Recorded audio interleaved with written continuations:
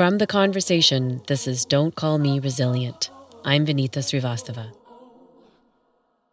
TikTok is one of those great spaces for you to know how much you don't know, from accidental discovery, from coincidence, or the magical delivery of the algorithm. TikTok is the world's most downloaded app. For those of you under the age of 30 or with kids, you definitely know what I'm talking about. For others, TikTok is a highly addictive video sharing platform with a lot of lively music and dance videos that encourage participation and replication. Think Macarena times 100 million.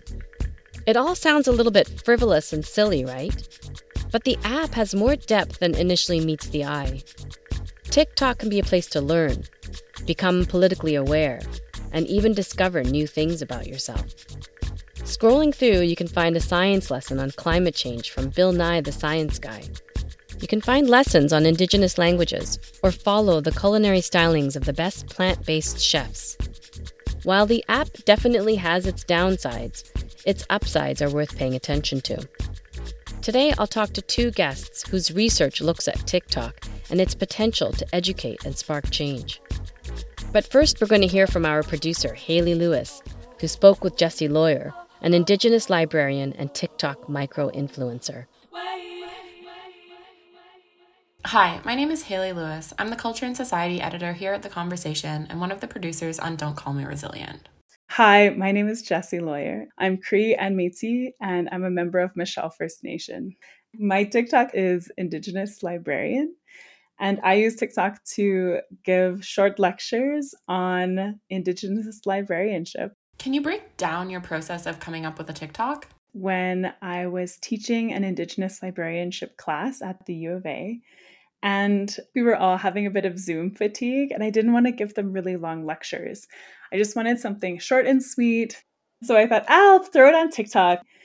I kind of thought of the 25 people that were in my class might watch them and like my friends. So how long after hosting lectures just for your class did one really pop off? I was surprised by the interest in it. The way I used TikTok was maybe more looking at like absurdist, inside joke, Indigenous TikTok. I would say it was the third week of classes where I had a TikTok where I was speaking about citation. Anyone who has been in university knows that is the bane of our existence. And I referred to citational practices like APA and MLA as academic hazing. That really struck a chord with a lot of people. How many followers do you have now? I have 28.5 thousand followers. What does it feel like to be an Indigenous librarian influencer? It's like a micro influencer, maybe. Yeah. For me, it's like that intersection of two things. I think a lot about Indigenous presence in digital spaces. Even before I had this account, I wrote an essay for Canadian Art about Indigenous TikTok. I thought it was so cool how youth seemed to have access to it where there was less of an obstacle. The ways that they could do video production so seamlessly, no matter where they were. Yeah, I think a lot about where Indigenous people are in digital spaces and how we're perceived. And so that essay, I think it challenged some people's ideas about Indigenous education. So often people are getting beads and feathers, the pageantry rather than the day-to-day life or the complexity of what our lives look like. So there's that component of it. And then the sort of nerd component of it too. There's some people doing some really amazing stuff on TikTok, explaining it in such clear, understandable ways, bite-sized way to attack this big, messy problem that affects us all. What sort of impact has this had on your students, being able to learn from you on TikTok? My students have mixed opinions about it. They're library students, so they think about privacy. TikTok is also a really questionable platform. It's reading all of our preferences, the fact that the algorithm offers us up almost exactly what we want. That is an exchange of privacy. For some of them, that's front and center, this idea that TikTok is a platform that is kind of at its core a little bit unethical. As library students, technology is really their friend. It's a tool. We decide how we want to use it. And it's a way for us to step into a different community of people. And so I'm excited for them to sort of have that experience. So your followers have exploded from just the 25 students in your class. Has the subject matter of your TikToks also changed? I really wanted to make mine focused, right? I didn't want it to take over my life. Right in the bio, it says lectures from Anihio, makeshift librarian. Now, that being said, Indigenous librarianship is way more than just books, right? It's looking at, our material culture and talking about the way that that is information literacy too. Being able to read a wampum belt is a particular kind of information literacy that a lot of Indigenous people would have. Same with even thinking about regalia. How a regalia means something specific to us. Outsiders just see it as like, oh my gosh, so many like beads and feathers. But we can look at that and say like, oh, that's a roach. We can understand the different parts of regalia. And so I think about the ways that it's different from other librarians that are really focused on books. I'm interested in Indigenous knowledge systems broadly, and that includes way more than the printed word. Yeah. I had a TikTok where I was talking about a particular article. This is Eve Tuck and Kay Wayne Yang's article, Decolonization is Not a Metaphor. It reminds us that we can't just use decolonization as sort of a word for all the things we want to do to make our societies better. At its core, decolonization is about the repatriation of Indigenous land and life. And people were really opposed to that idea.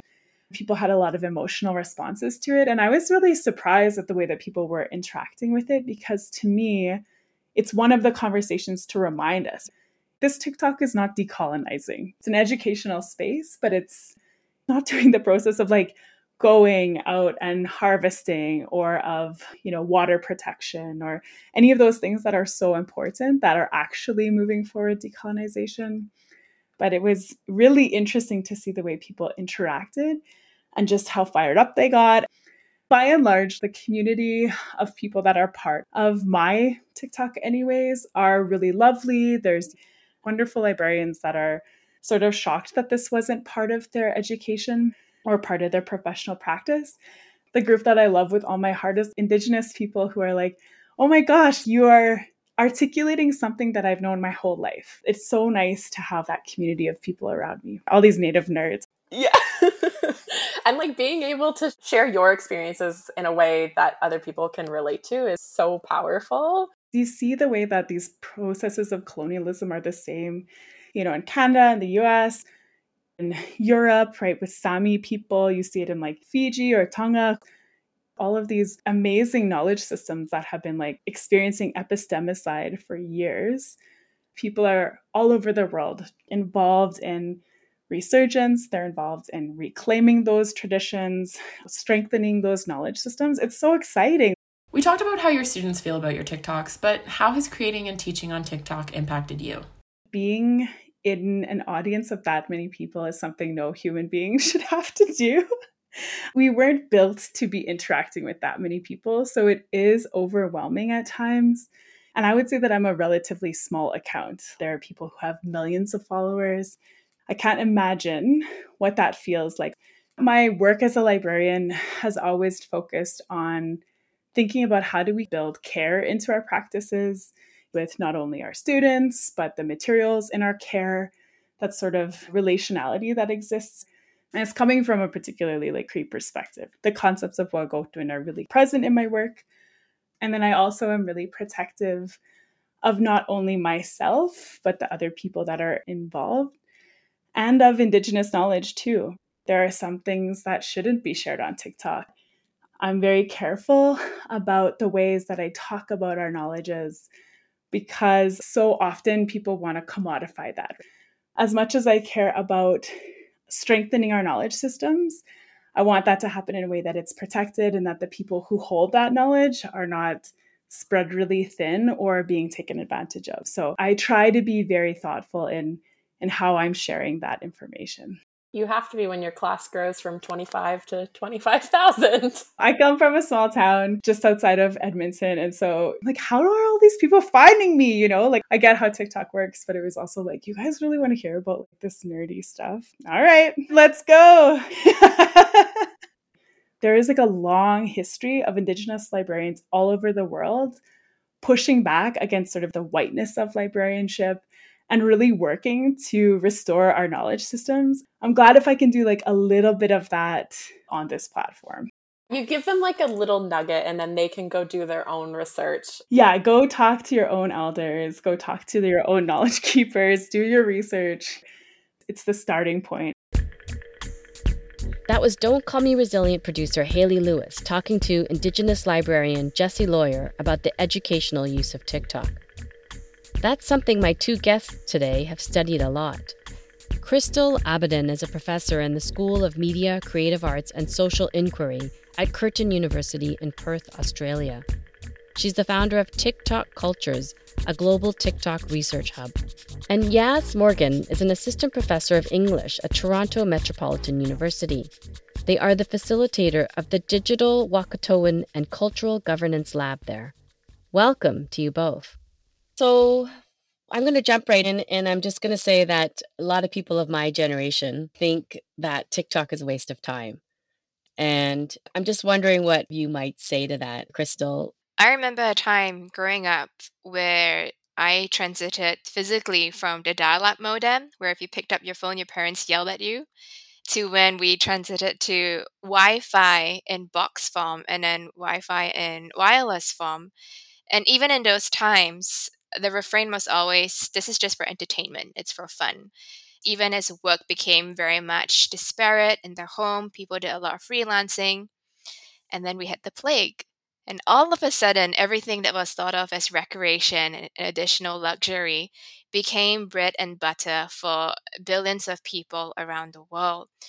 So for me, when we think about new technologies, the uptick is always slow when we discard it as something for mere entertainment.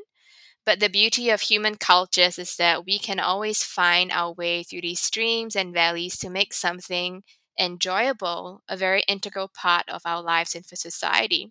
So, for instance, a lot of the people in my parents' generations think of TikTok as a video platform to consume content for fun. And that works perfectly fine for me as a researcher because if you think it's just fun and entertainment, it also means that on the sidelines, you're passively absorbing lots of content about social justice issues around the world. You're looking at trans kids, indigenous kids tell you about a day in their lives. You're hearing about politics in the form of a viral dance. And if pursuing this as mere entertainment or frivolous fun allows you to lower your barriers of entry and your trust to go and explore in that space, that's perfectly fine with me. You know, it's funny because I have two kids and I was sitting with them at the kitchen table, and this was about 2 years ago, which means my kids were pretty young, 10 or 11. And I sat them down with the intent of explaining to them what the Black Lives Matter protests were about. And they said, "Oh, Mama, we know all about that. We know all about George Floyd. We know all about Black Lives Matter, and we know all about the protests." And I said, "How?" And they said, "TikTok. That's where we learned everything." So it was a really kind of awakening moment for me when I realized my kids are really learning a lot from this platform. I have to admit, before that, I did think it was all about dance. What about you? Yes. What would you say to somebody who says that? This is all just like about dancing and lip syncing and fun and games. One of the technologies that Indigenous youth are using to tell their stories is TikTok. And so we're thinking about digital co-authorship and how do we make peoples who have been imposed upon, make them not become objects of studies, but co-authors and co-contributors to digital projects that are scholarly. And this is where the TikTok lab came from, this idea of, I don't want to study TikTok creators. I want to be digital co-authors alongside digital creators. I use those videos to teach Indigenous perspectives in my own courses. And then also we use Indigenous TikTok as a platform for ally researchers. So for my students, my grad students, they create reviews, for instance, of Indigenous literatures and other forms of allyship and support for Indigenous studies and Indigenous scholars in the lab. And this idea that it is low culture is really funny to me too, because TikTok, all these youth, they have better soft editing skills than I have after an MFA degree in studio art.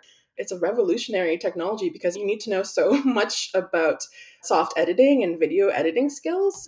It is actually this facet of high culture in a way, but it's being degraded because youth and Black folks and Indigenous folks and trans folks and queer folks are predominantly using it to share their narratives with people who are like them.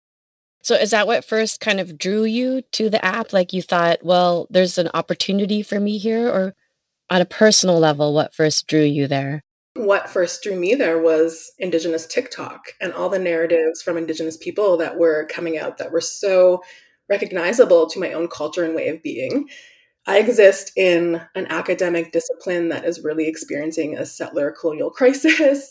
But when I open up TikTok, I just see face after face of people who I know to be from a part of an Indigenous peoples, just from the way they talk, the way they carry themselves, the ideals they have. What brought me there was really this sort of mutual recognition and this community building, just a space by us for us.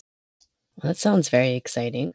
Crystal, on a personal level, what do you feel first drew you to the platform? A personal story, I am very close to my nieces. I have dozens of them, but three in particular are very precious to me, and they are my gateways to the very scary worlds of the internet with a capital I. We are about a good 12 to 22 years apart. They educate me every day on our exchanges, and I found out about TikTok through them, just through spending time with them.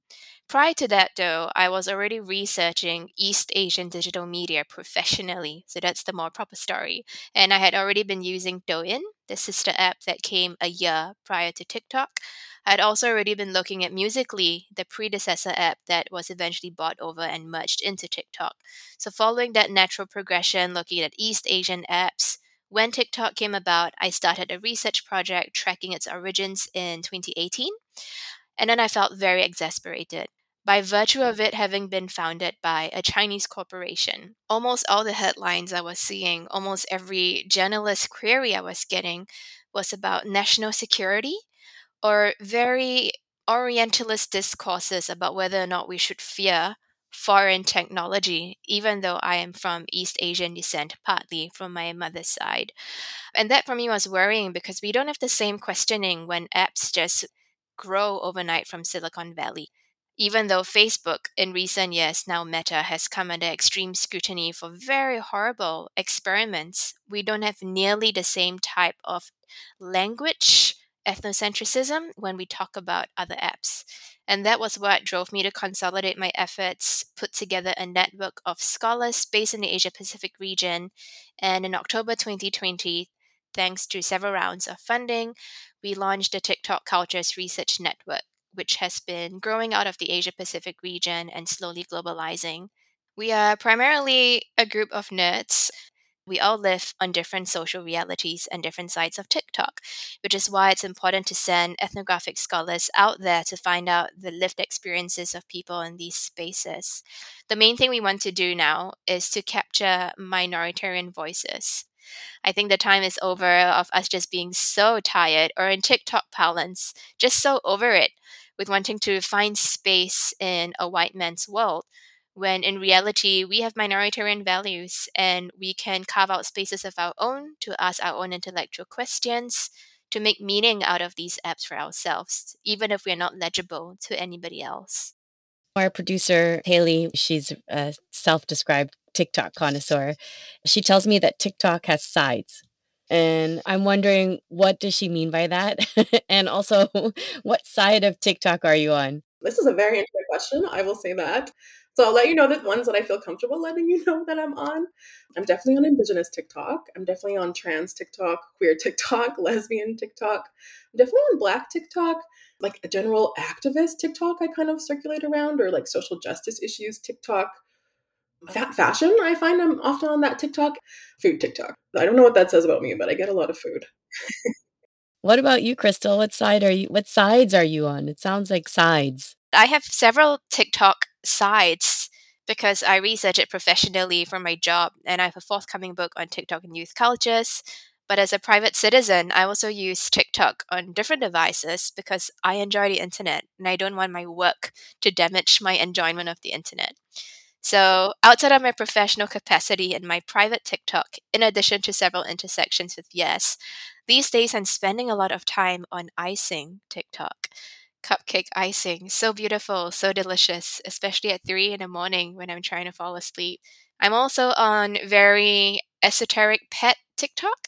These days, I'm very much enjoying looking at capybaras. They look very comfortable. So for me, it's a bit of like slowing down my professional TikTok consumption in the day, where I'm looking very tightly at minorities, at queer young people, at activist TikTok, but mostly a lot of to do with activism from East Asian peoples, looking at anti-Asian racism. So daytime TikTok and nighttime TikTok for me are two different spaces. I think unlike other social media platforms, TikTok does introduce you to new people. I'm now getting the same types of feeds. But in theory, each time you open the app, it exposes you to content that you normally wouldn't seek out. And I'm wondering, is it a place to learn? Does it work like that? So yes and no. I definitely think it has strengths as a teaching tool, and I use it as a personal learning tool. I use it as a teaching tool for my students. But I have noticed the algorithm, once it gets a handle on what you like, it won't shock you. It won't throw too many curveballs. And there is something happening with the algorithm now that there's the Creator Fund in America and there is more commercialism involved in the business of TikTok and advertisements. So, yeah, my feed definitely is different. There's more ads. I would say the content is more polished.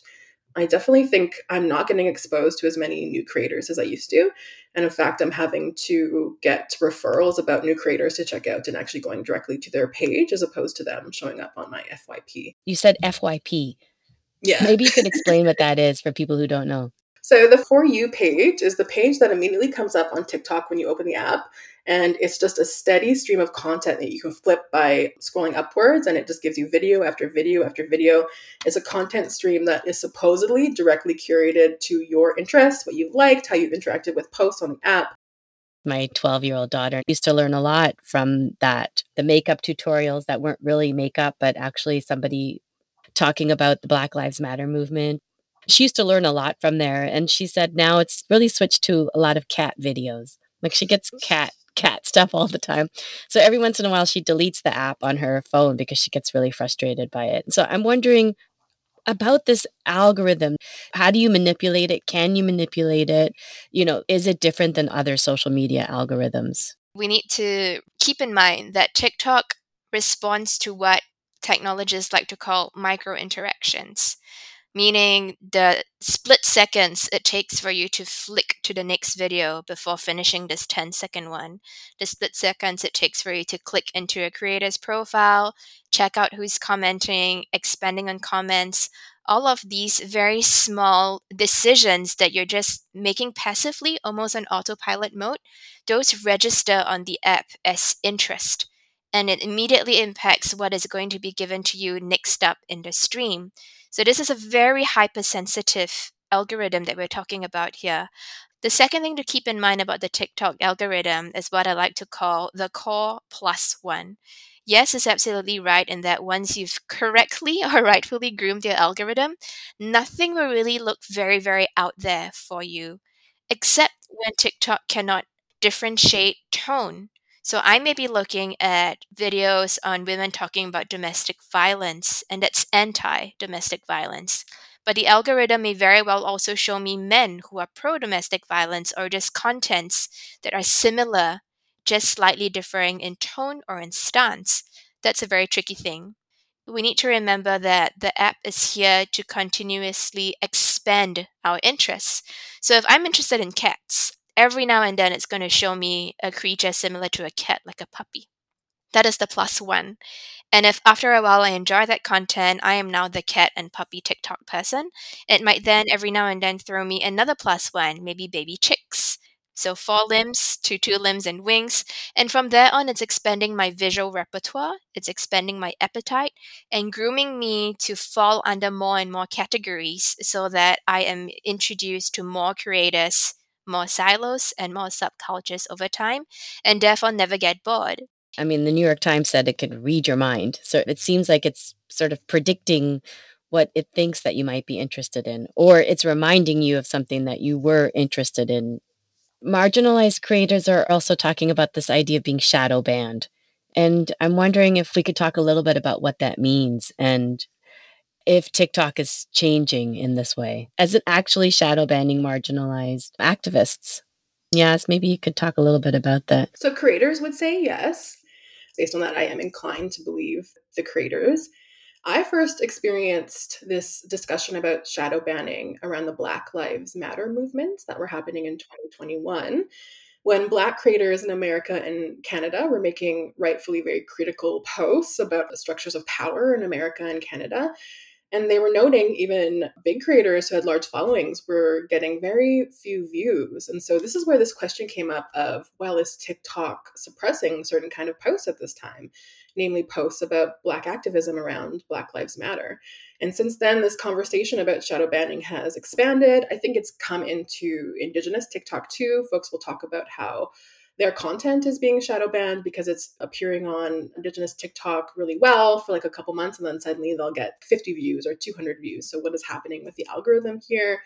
Why are these creators being punished? Shadow ban has also become this interesting crutch too. So there's also this conversation about, are people actually being shadow banned, or are they just not getting any views? Or are they just like, you're not liking my stuff, guys? Yeah. So is it a real thing? Do you know if it's a real thing, Crystal? Shadow banning, this idea of being shadow banned? I should first preface that I am trained as an anthropologist, and I study technology by way of understanding how cultures of people and groups of people experience these technologies. So even if there are no documents to prove this, at least no public ones, I should say, and even if the big tech companies have justifications for why, Feroza Aziz, whose very viral makeup video calling out the Xinjiang genocide was magically deleted and she was magically banned and then magically reinstated because of a quote unquote glitch, very convenient. I am very inclined to believe the people who are experiencing and using these apps every day. I think another thing we really do need to keep in mind, though, is that social justice is very cool on TikTok, in the same way it was the coolest thing you could pursue on the likes of Tumblr. And with the younger generation of young people who are becoming increasingly active, literate, and enthusiastic about pursuing very personal ethos and social justice causes, we need to remember that the flip side of this is that it can also become a popularity contest. What this means is that there's a lot of bandwagoning on TikTok where people, as Yes has intimated, who are not indigenous, who might not know a lot about a minority group, who might not actually know about the realities of a specific social issue, are very encouraged to speak about it because they know that that's going to get them viral. That's going to get them on someone's FYP. And it takes up space from the actual activists and people in these minoritarian groups who might have something they want to say and want to share. So, unfortunately, the way we are doing attention on TikTok is driving that sort of hyper competition that sometimes fosters bandwagoning. Is there some way that users can help to counter what you're talking about? This idea of bandwagoning? Is there some way that as a user you can help to manipulate your own For You page so that you are getting the content that you want to get?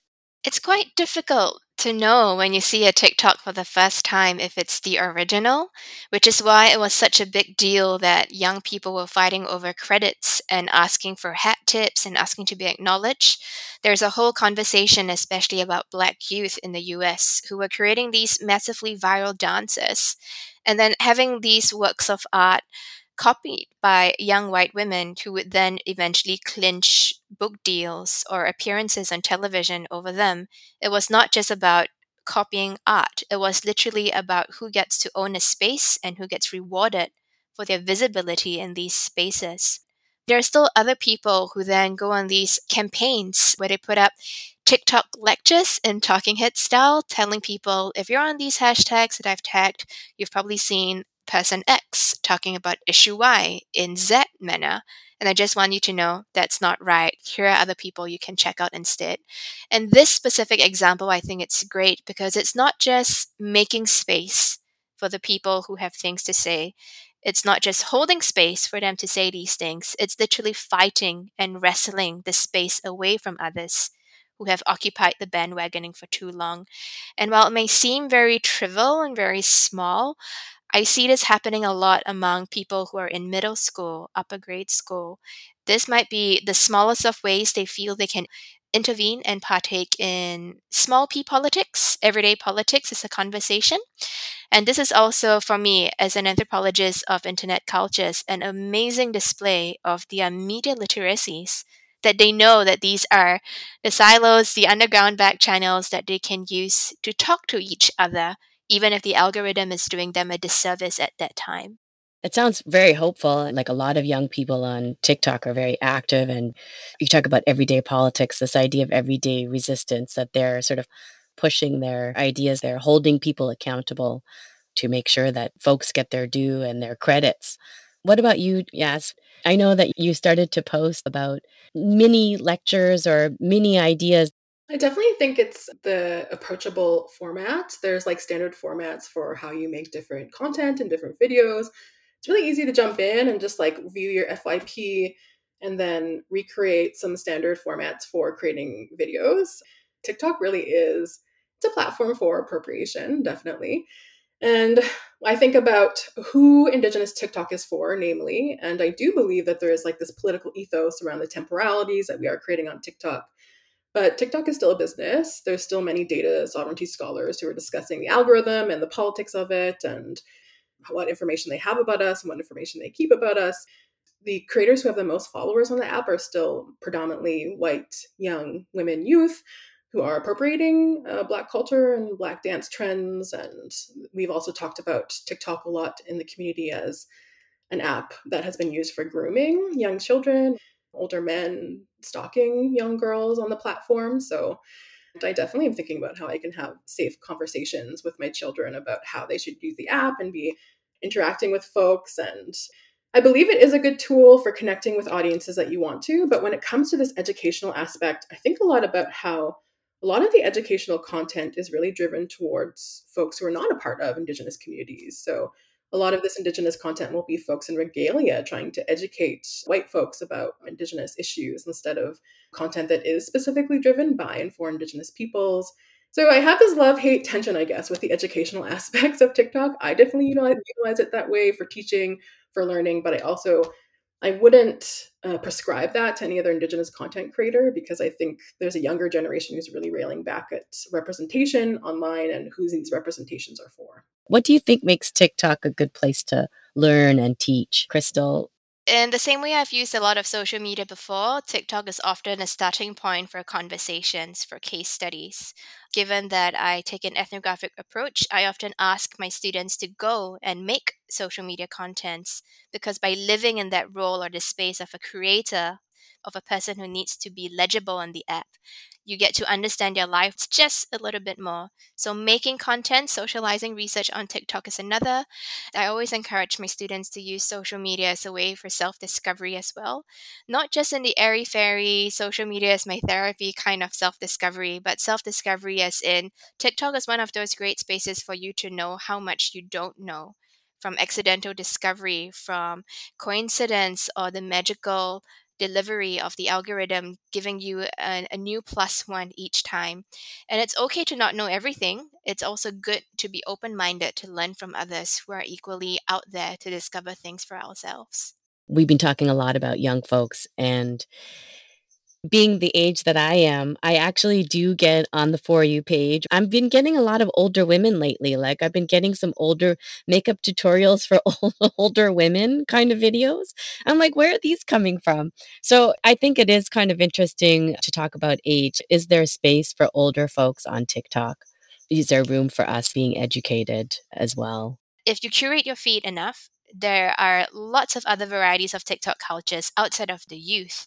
For instance, there are lots of TikTok cultures that are not even in English. There is a whole sector of kid talk where it's babies role playing with each other.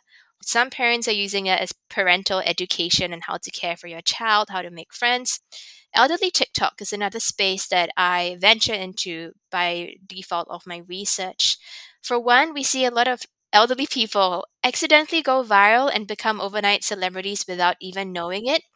I have playlists of elderly people working the app and then failing maybe in a 3-second selfie and never ever coming back on the app ever again.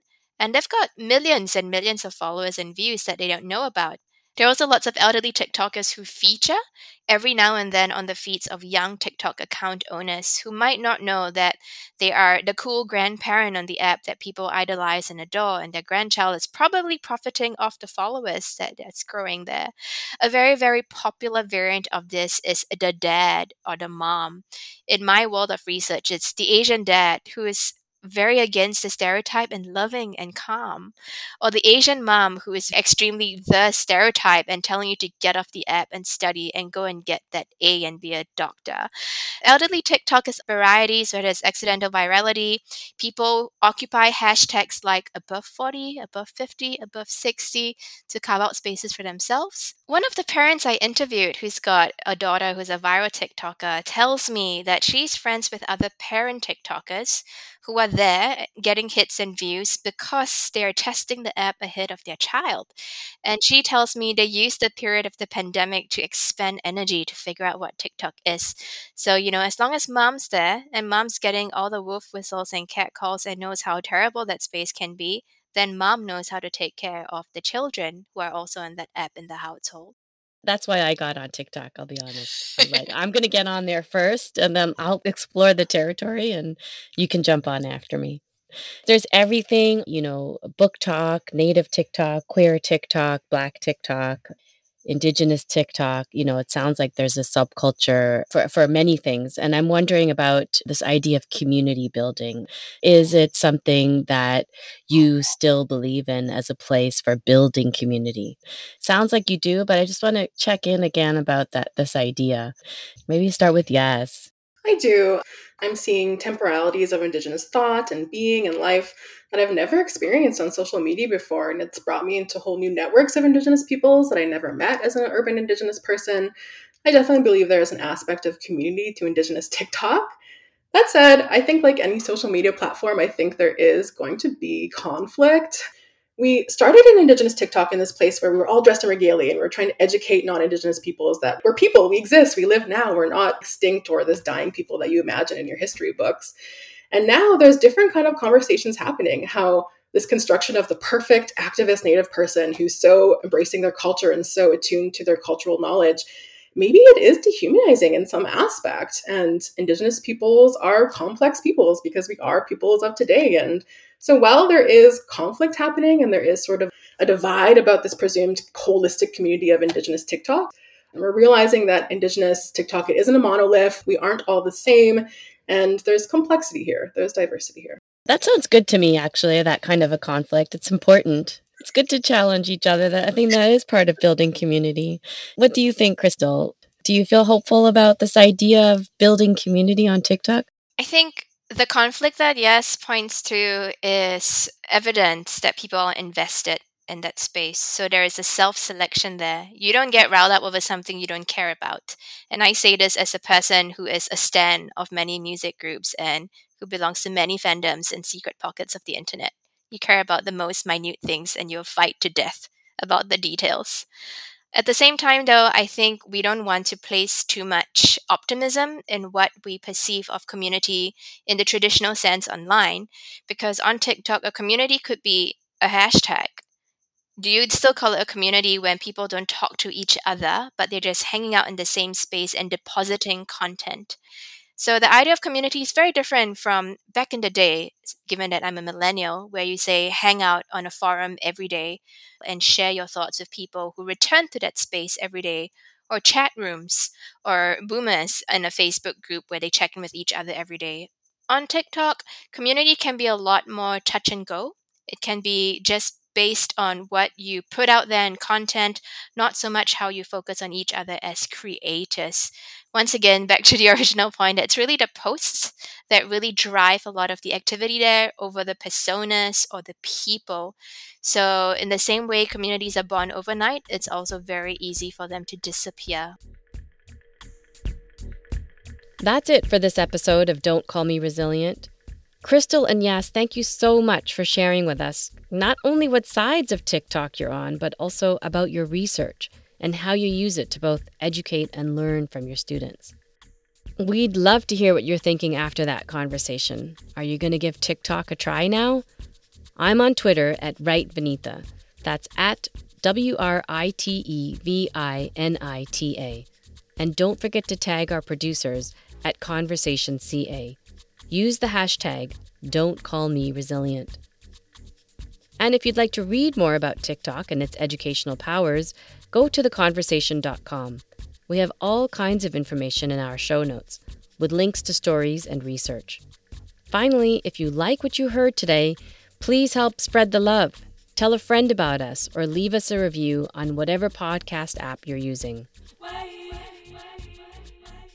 Don't Call Me Resilient is a production of The Conversation Canada. This podcast was produced with the grant for journalism innovation from the Social Sciences and Humanities Research Council of Canada. The series is produced and hosted by me, Vinitha Srivastava. The producer on this episode is Haley Lewis. Our other producers are Vaishnavi Dandecker and Fularen Odenayo. Our sound producer is Lija Navarro. Reza Daya is our sound designer. Jennifer Moroz is our consulting producer. Lisa Verano is our audience development editor, and Scott White is the CEO of The Conversation Canada. And if you're wondering who wrote and performed the music we use on the pod, that's the amazing Zaki Ibrahim. The track is called Something in the Water.